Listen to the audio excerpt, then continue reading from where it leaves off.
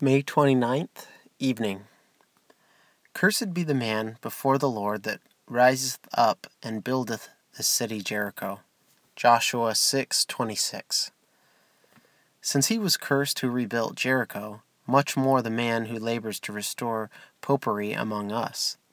In our fathers' days, the gigantic walls of popery fell by the power of their faith, the perseverance of their efforts, and the blast of their gospel trumpets. And now there are some who would rebuild that accursed system upon its old foundation. O Lord, be pleased to thwart their unrighteous endeavors, and pull down every stone which they build.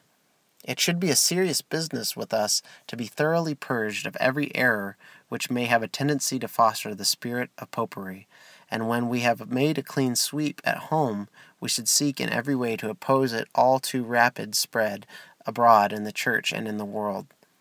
This last can be done in secret by fervent prayer, and in public by decided testimony. We must warn with judicious boldness those who are inclined towards the errors of Rome. We must instruct the young in gospel truth and tell them of the black doings of popery in the olden times. We must aid in spreading the light more thoroughly through the land, for priests, like owls, hate daylight. Are we doing all we can for Jesus and the gospel?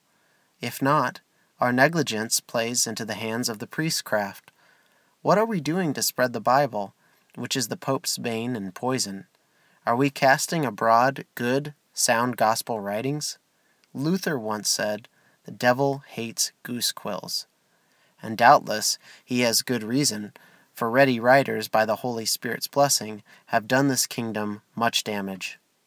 If the thousands who will read this short word this night will do all they can to hinder the rebuilding of this accursed Jericho, the Lord's glory shall speed among the sons of men.